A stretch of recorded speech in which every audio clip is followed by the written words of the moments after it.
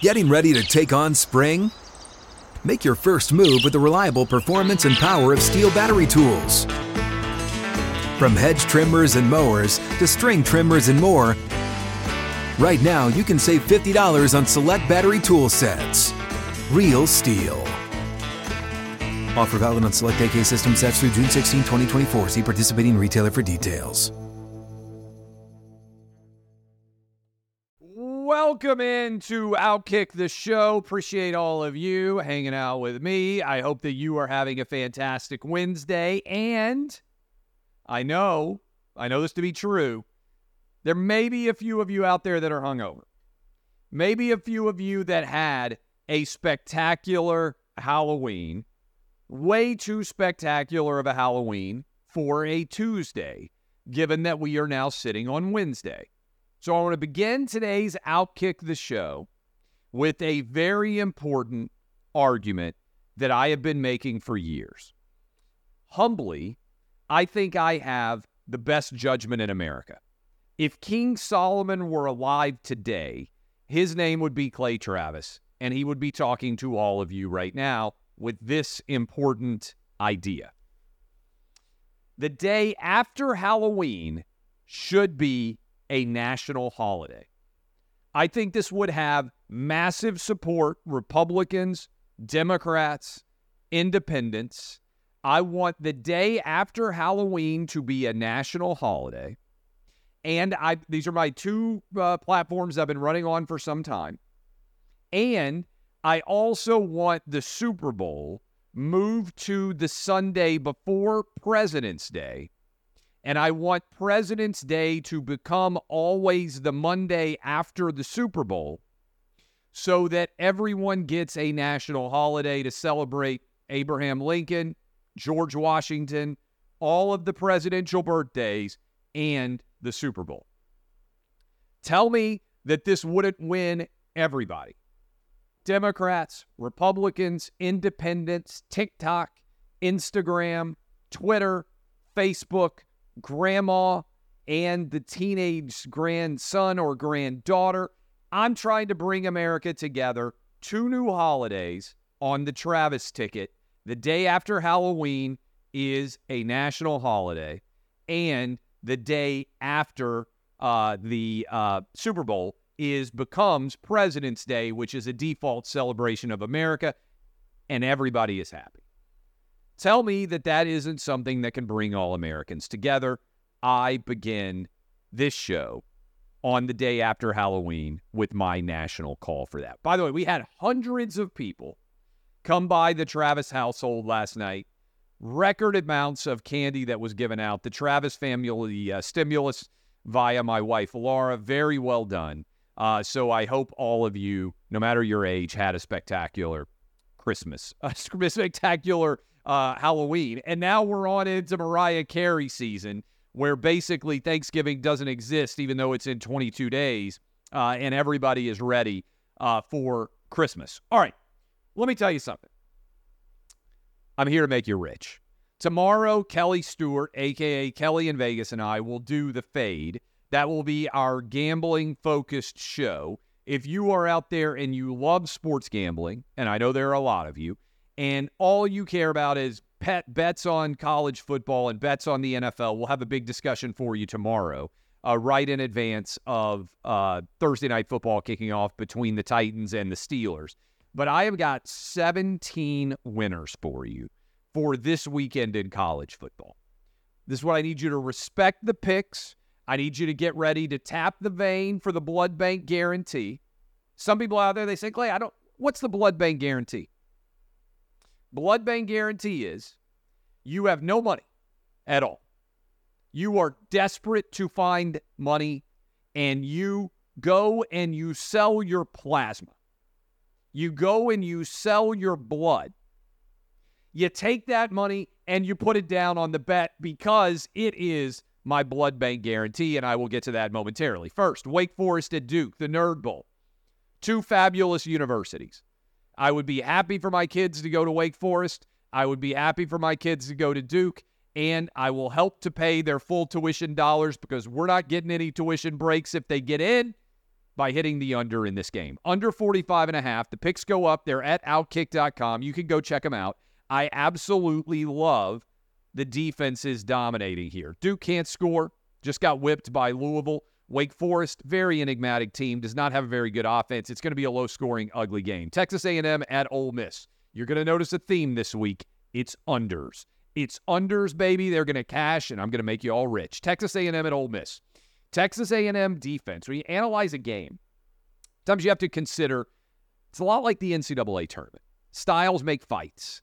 Styles make games, too, and styles decide whether the over or the under hits. What's the most dominant aspect of Texas A&M Ole Miss? If you were convinced that the over was going to hit, you would say, oh, it's Ole Miss's offense. They're going to set the pace. They're going to dictate the tempo. You could think that. You're going to be wrong because the answer is Texas A&M's defense.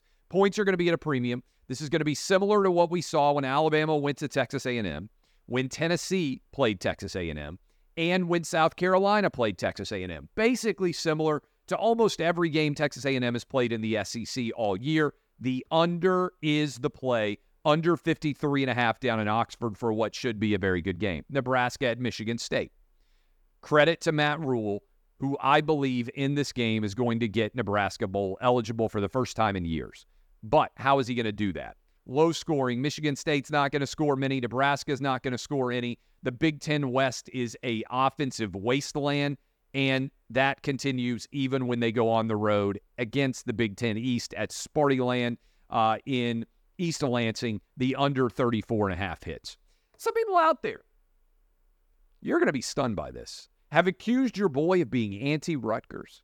They've said, Clay Travis, you don't like Greg Schiano. You don't respect the State University of New Jersey and the dominance that the Rutgers Scarlet Knights,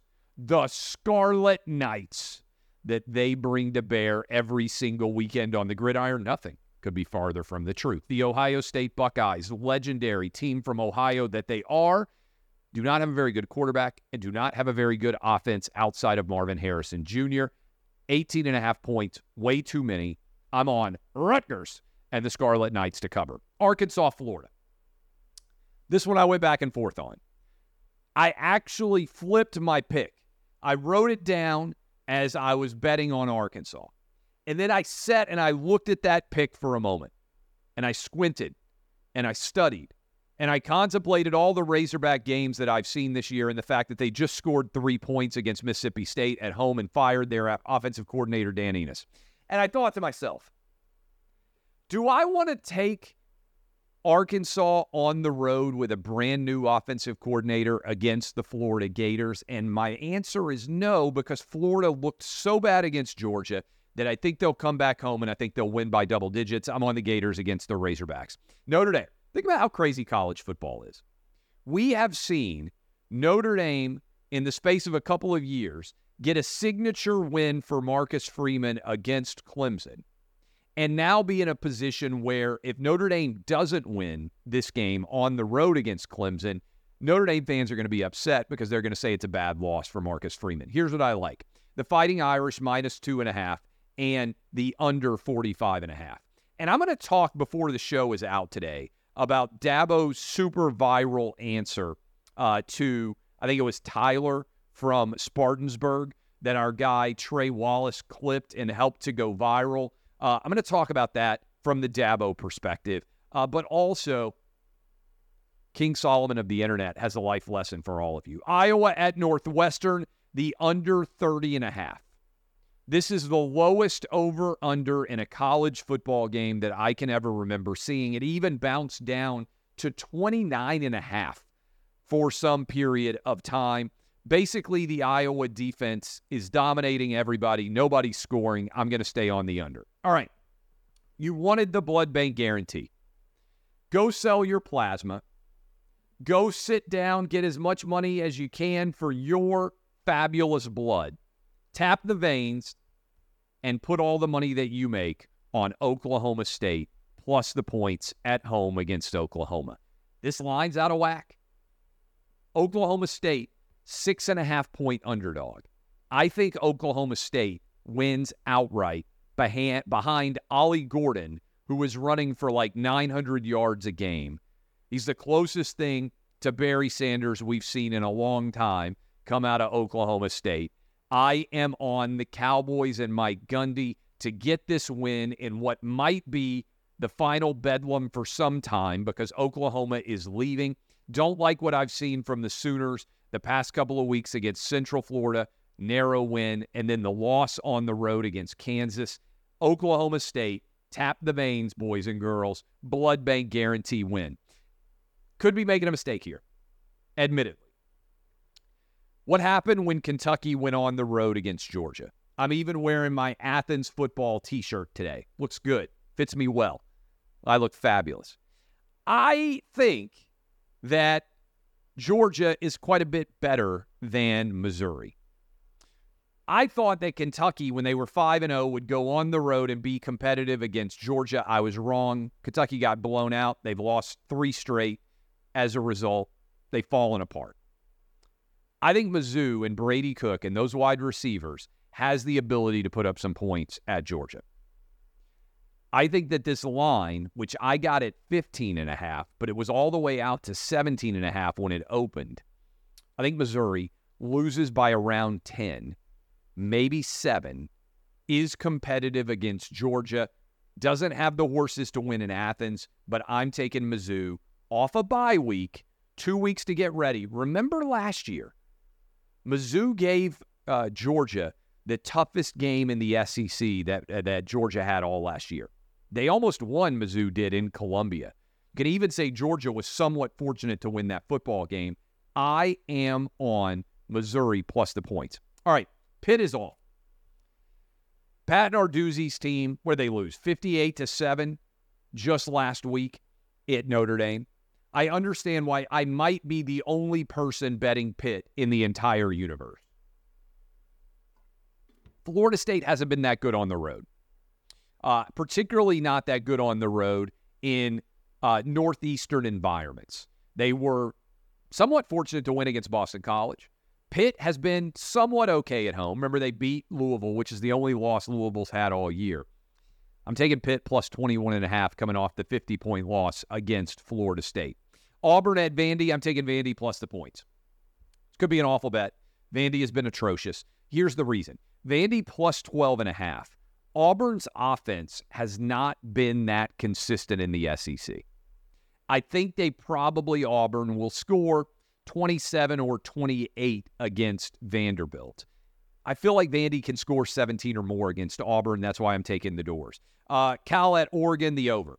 Cal just lost 50-49. They don't have right now a reliable defense. They're moving the ball effectively on the offensive side. I think Oregon's the best team in the Pac-12. I think Oregon will score 40 or more against Cal. I think that Cal will score 20 or more against Oregon, even with public school math, K through 12 in the Nashville public schools. I know that is an over. Purdue at Michigan. Everybody's talking about Michigan. I'm going to talk a little bit more about the Michigan scandal here in a moment. I think Michigan is going to blow out Purdue. I've got a minus 32.5. Michigan had 2 weeks to get ready. I think that they are now going to adopt the us versus the world mindset. And they want to obliterate opponents so they can say, surely they're not doing any checking of signals or anything else now, that this was nothing other than Michigan dominance, which was going on. So I am taking Michigan to win this game big. LSU, Bama. Let me check and see what the latest number on this is. I was inclined to take LSU when this game opened, and LSU was a 5.5-point underdog.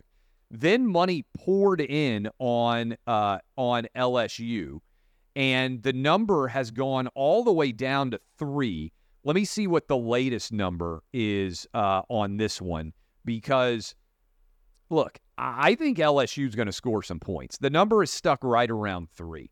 And to me, if you're taking LSU plus 3, what you're really betting on is that LSU is going to win this game. Now, if you get plus 3.5, if you got them 4 and 5, I think there's some play in the joints there. Plus 3 to me is almost like, hey, I think LSU is going to win this football game. Not willing to go there, but I do think the LSU offense is going to move the football pretty well. And I think they won't be able to stop Alabama, which is why I'm on the over 59.5. I think that's the better way to play this game, is to hop on the over train and ride it. I think both teams will score. Kentucky, Mississippi State, I'm on the under 45.5. It's a huge game. Not a lot of people are going to be paying attention. But for Mississippi State and Kentucky both, the winner of this game, and Kentucky, I believe, is a small favorite on the road, the winner of this game will feel like, hey, we can get to 6, 7, maybe even on the outside, 8 wins, right? For Kentucky anyway. Loser is like, man, we're going to really have to scramble to see whether or not we can get bowl eligible. I think it's going to be low scoring. I think there's not going to be a lot of offensive ingenuity. I'm on the under 45.5. Same thing, Miami, NC State. Big game for both teams. I am on the under 45.5 in that one as well. There you have it, boys and girls. 17 college football winners for all of you. Go get your bets in. Thank an early gift from Santa Clay. Speaking of gifts, I want to tell you about my friends at Tunnel to Towers. So I played in the Liberty National Golf Tournament. Some of you may remember this a couple of weeks ago. I went up there. I helped to raise money for Tunnel to Towers. And at the dinner after the golf event, there were 3 different widows who stood up and talked about their husbands dying, the fact that they had young children, and what Tunnel to Towers did to help ensure that all of these widows could take care of their kids by paying off the mortgages on the homes they lived in. You know, Frank Siller's a friend of mine. His brother died on 9/11. One of the firemen who was rushing to try to go help save lives at the Twin Towers. And Frank said he wanted to ensure that wives and husbands of first responders, of military veterans, of everybody out there who gave their lives trying to help others, that they were able, their families, to live without having to worry about their homes. He's paid off thousands and thousands of mortgages. He's helping veterans everywhere. I have donated to this cause. I'm asking you to join me. T2T.org. Think about it. The letter T, 2T.org. They're asking for just $11 a month. I'm a donor. I hope that you will consider being a donor as well. These people do phenomenal work, and they are taking care of so many people in America who help to take care of yours and mine's family and help to fight to preserve American exceptionalism everywhere. Please listen to me. $11 a month. It isn't a great deal out of your pocket, but it can make a tremendous difference for so many veterans and so many first responders and their families out there. The website, one more time, T2T.org. And right after that, we'll continue the discussion, but first, a momentary break. Getting ready to take on spring? Make your first move with the reliable performance and power of Steel tools. From hedge trimmers and mowers to string trimmers and more, right now you can save $20 on the Steel MS-162 or MS-170 chainsaw. Real Steel. Offer valid through June 30th, 2024. See participating retailer for details. Couple of different stories that are out there. I want to take a moment to talk to you guys about Dabo. Dabo Swinney has had a clip go viral where he responds, I think it was Tyler from Spartanburg, to a caller who questions why he's making as much money as he is and is upset about the direction of the Clemson program as they sit at 4-4. And I spent a lot of time, I listened to Dabo's answer, and I don't know Dabo personally, but I spent a decent amount of time thinking about why is everybody so angry? Why is there this great wellspring of anger in America that exists in sports as well? And I think it's because very often there are two things at play. One is the internet, and I'm going to talk about the internet and why I think it's been destructive to a large degree of so much mental health. And two, the lack of ability to understand sort of the history and trajectory of things as opposed to the immediate issues at hand. And that might sound confusing, but let me talk about it. I'll take it in reverse order. I've had a lot of conversations about this, and I think it's instructive for you, whatever you do for a living as well. Many people define success or failure not based on where you start and where you finish, but they arbitrarily pick a location in your life and say, oh, you're a failure since this job to this point. And Dabo's an interesting point because Dabo has been wildly successful at Clemson up until this point where he's 4-4. And this caller called in and he said, well, you're failing this year and therefore you're a failure. And I think you have to be very careful not to allow that mindset to govern the way that you make life choices. I'll give you an example in my own life. So I'm signed on for multi-years extension. I'm going to keep doing Clay and Buck on into years and years to come, right? But when I joined Buck and we took that job, a lot of people said, oh man, this is a massive amount of pressure. You're following the legendary Rush Limbaugh. What if you fail? I think that's the wrong way to think about things, okay? The way to think about things is I got an incredible opportunity, and if it doesn't work out, so be it. But think about all the things that had to go right for you to get that opportunity in the first place. One of the first people I had this conversation with, you can go back and listen to it, was Derek Dooley. After Derek Dooley got fired at Tennessee, he said for the first time he had to deal with a form of failure in his professional life. Said, yeah, but if you think about Derek Dooley's career, from the point where he decided at 25 or 26 years old, hey, I don't want to be a practicing attorney, to the point where he becomes the University of Tennessee head football coach, it's a tremendous amount of success.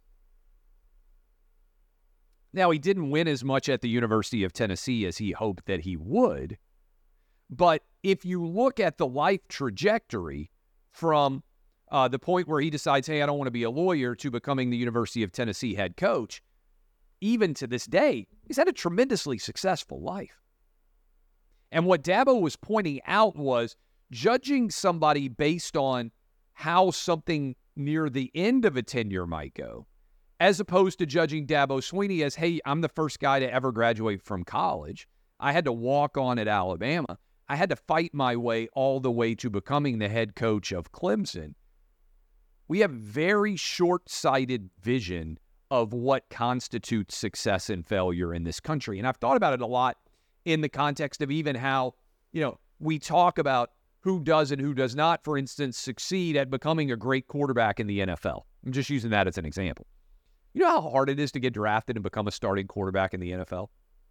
Do you know how many successes you have to have and how many hours of incredible amount of success you have to put together to even be in a position to ever start an NFL game? If you define someone as a success or failure based on how exclusively their professional football career goes, most people are going to be failures. Because most people aren't multi-year starters. Most people aren't Hall of Famers. Most people aren't one of the 10 or 12 greatest at what they do. But if you define, as I believe you should, success in life by where you start and where you finish, as opposed to just looking at a couple of years of your career, it's a much different concept of looking at life. And I think that's important for everybody out there, whether you sell cars for a living or teach kids for a living. Most people who have any measure of success have had to put in a lot of work to be able to get there. And the reason why I tie it in with my radio show is people said, oh, what if you don't succeed? Well, then I'll do something else. If you aren't constantly reaching and taking risks to be something more than what you are right now, then I don't know what you're hoping to accomplish, because the fear of failure is far more significant for most people than failure itself. I'll fail all the time. At some point, I'll try something new and it'll fail. It's not going to be the Clay and Buck show. It's not going to be Outkick. But if I had just sat back and remained an employee for my whole life, I would probably be practicing law somewhere. I wouldn't be a 100-millionaire, I don't think. There's not very many 100-millionaire lawyers. And I'd be much less happy. So I thought about that as I watched Dabo's answer. The other thing is, be careful about the amount of time you spend on the internet. Comparison is the thief of joy. Almost the entirety of the internet, particularly in a social media era, is comparison. That is, oh, does somebody else have a better car than me? Does somebody else look better in that dress than me? Does somebody else... Look, 30% of teenage girls have thought about killing themselves in the past year. 30%. Why is that? I think it's because they're on social media. And they're constantly dealing with people, especially when you're a teenage kid, but a girl in particular, you're constantly being judged by judging yourself through the eyes of other people who you presume are perfect, even though social media is fundamentally artificial, because most people only put up the best filtered version of their life, not the real thing. And I thought about this in the world of sports, particularly as it pertains to Clemson's standing.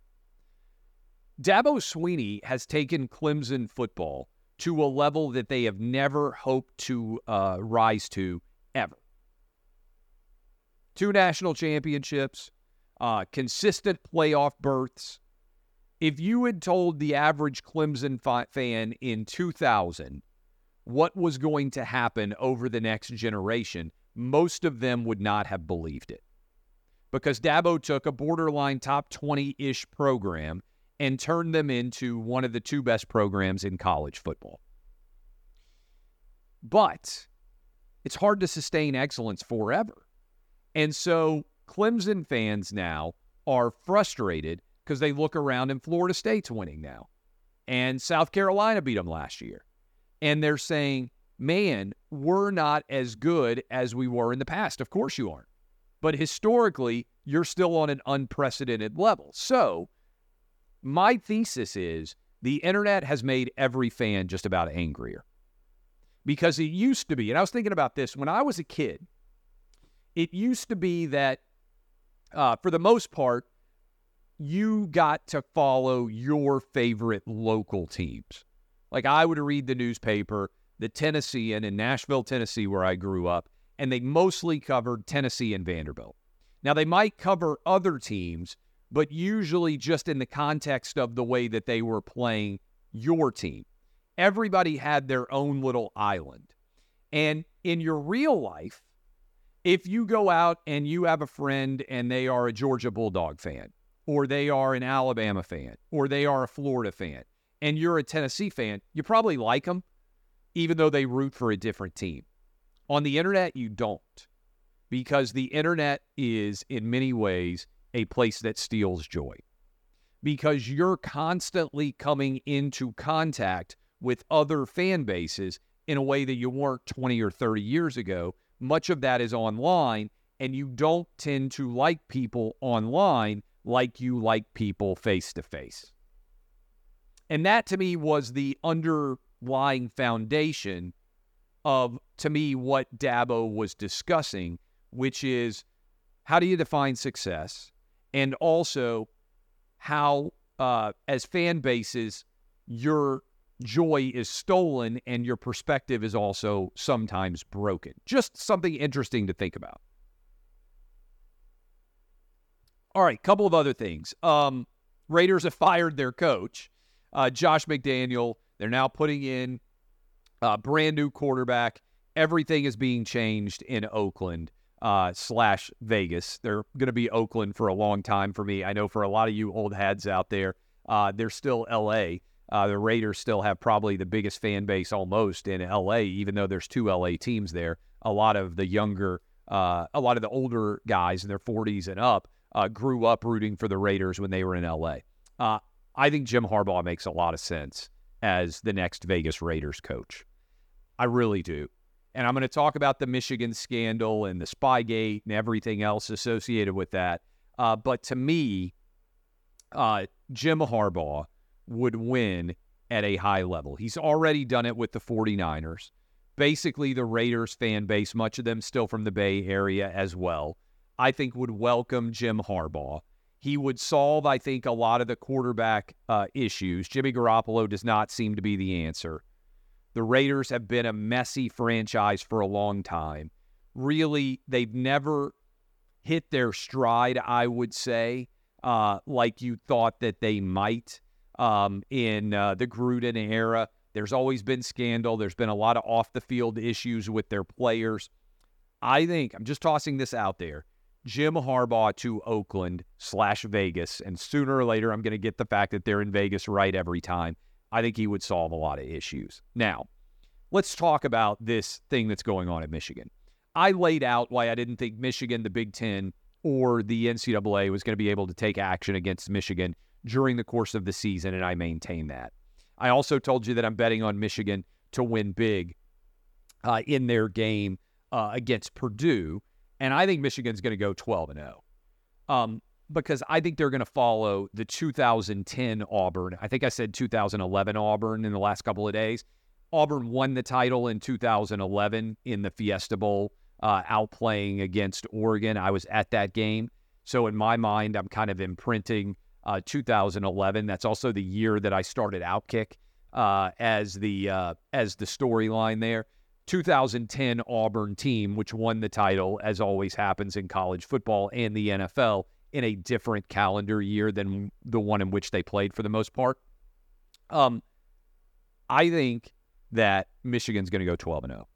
And that this, even with the latest crazy story, which is fun and it's absurd, and I've seen all the memes of this guy on the sideline for Central Michigan, it seems quite clear that Michigan was engaged in a borderline legal process by which they were pursuing all these different sign stealings. I also think it's quite clear that Michigan, the Big Ten, and the NCAA are going to be unable to take action against Jim Harbaugh or Michigan. And I think they're going to follow the 2010 Auburn model. I think they are going to avoid any kind of significant penalty. They're going to beat Purdue. They're then going to go on the road and beat Penn State. And then all of this attention is going to continue to focus on them. And I think Jim Harbaugh is going to be able to use it as evidence of how everybody else is allied against them and how ultimately they believe that that all of this is going to fade behind the winds, just like with Auburn. And it's going to be hard to prove anything. It's going to take years, and I don't believe there's going to be any major consequences. Okay, I wanted to hit this. There's a Supreme Court case right now that's being decided, and I think it's fascinating. And basically the question is, how do you decide the legality of public officials blocking individuals from being able to see their public comments? For instance, every now and then Donald Trump back in the day would block somebody from his Twitter account or his Twitter feed. I've been making this argument, and this has to do, I think, with Facebook accounts, and it's going to be in front of the Supreme Court, and you're dealing with a lot of Supreme Court justices that probably, given their age, are not that active on social media and not that familiar with the processes. So I think this is a fascinating case. Here is, again, humbly, my solution to this issue. And I would say this for Elon Musk. I would say this for everybody out there. I think that even public officials should be able to block people that they don't want to be commenting in their threads. But I don't think you should be able to block someone from being able to see what your opinions are. There are people who have blocked me on social media, Jamel Hill, for instance. And I'll get sent tweets of what Jamel Hill said, and I can't see it from my account, and I don't have burner accounts. So the only account I have is at Clay Travis. And so I have to be like, dude, I can't see what you wrote. You know, write whatever you want at Outkick, but I'm not going to react to it. I understand if Jamel doesn't want me able to comment directly on her opinions because she doesn't want me or my audience to be able to use her audience to make arguments. And the analogy I would make is, I'm fine if you want to protest anything that I say.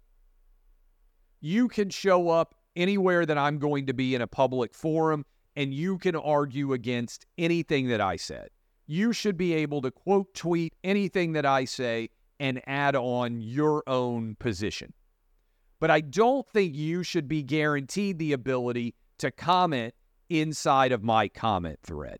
So what I would suggest is a reasonable way to handle this from a tech perspective is you can't block anyone from being able to see what you post, but you should be able to block someone from coming into your feed and trying to speak to your audience if you don't want them to be able to do so. Let me give you an example. I said you can go show up and react to anything that I say. I'm speaking and you want to stand outside, as long as you're following the rules, you should be able to do that.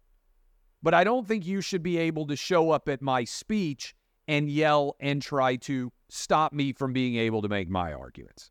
And I don't think you should be able to show up in my front yard and protest what I'm saying. And so I think there is a property argument in the context of social media. And I would argue that Elon Musk is even acknowledging it in some sense, because I and many others who have signed up for the platform am now getting paid based on what people say in the comments section of my opinions, because there are ads that appear there. What Elon Musk is basically saying is the comments underneath your content is property that you, as the individual who is creating the conversation, should be able to monetize. I agree.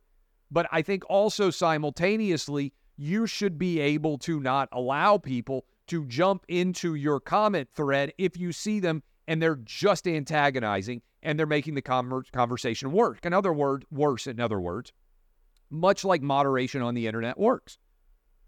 You can react to anything I say. You can react to anything that I write, but do it for your audience. You don't have the right to come in and speak to my audience, just like you don't have the right to show up at a speaking event I'm engaged in and shout me down, or to show up on the front porch of my house and protest about what I'm saying inside of my house. That, to me, is the right method to solve this case for the Supreme Court, because I think it acknowledges the importance of the marketplace of ideas and everybody having full exposure to all of them, but it simultaneously says, but you don't have the right to come into underneath the comments and react to it. And by the way, that's also the entire concept of somebody turning comments off. I don't do that. And I don't know what the total number of Twitter followers I have is now. I think it's like, over 1 million, I know. But the number of people I blocked are a pinprick. Everybody that I blocked is either obsessively tweeting me, like whatever, you can have any opinion you want, I don't want you obsessively tweeting me, or they're getting in the mentions and constantly trying to share, sell something or argue with people. And I don't even check the mentions very often, but every now and then I go in and I'll be like, yeah, you've responded 20 times and you're just trying to fight people. Boom, you're out. So that would be my solution for the Supreme Court. Finally, there's a new Quinnipiac poll that's out. And this national poll sort of reflects what I see as potentially an issue.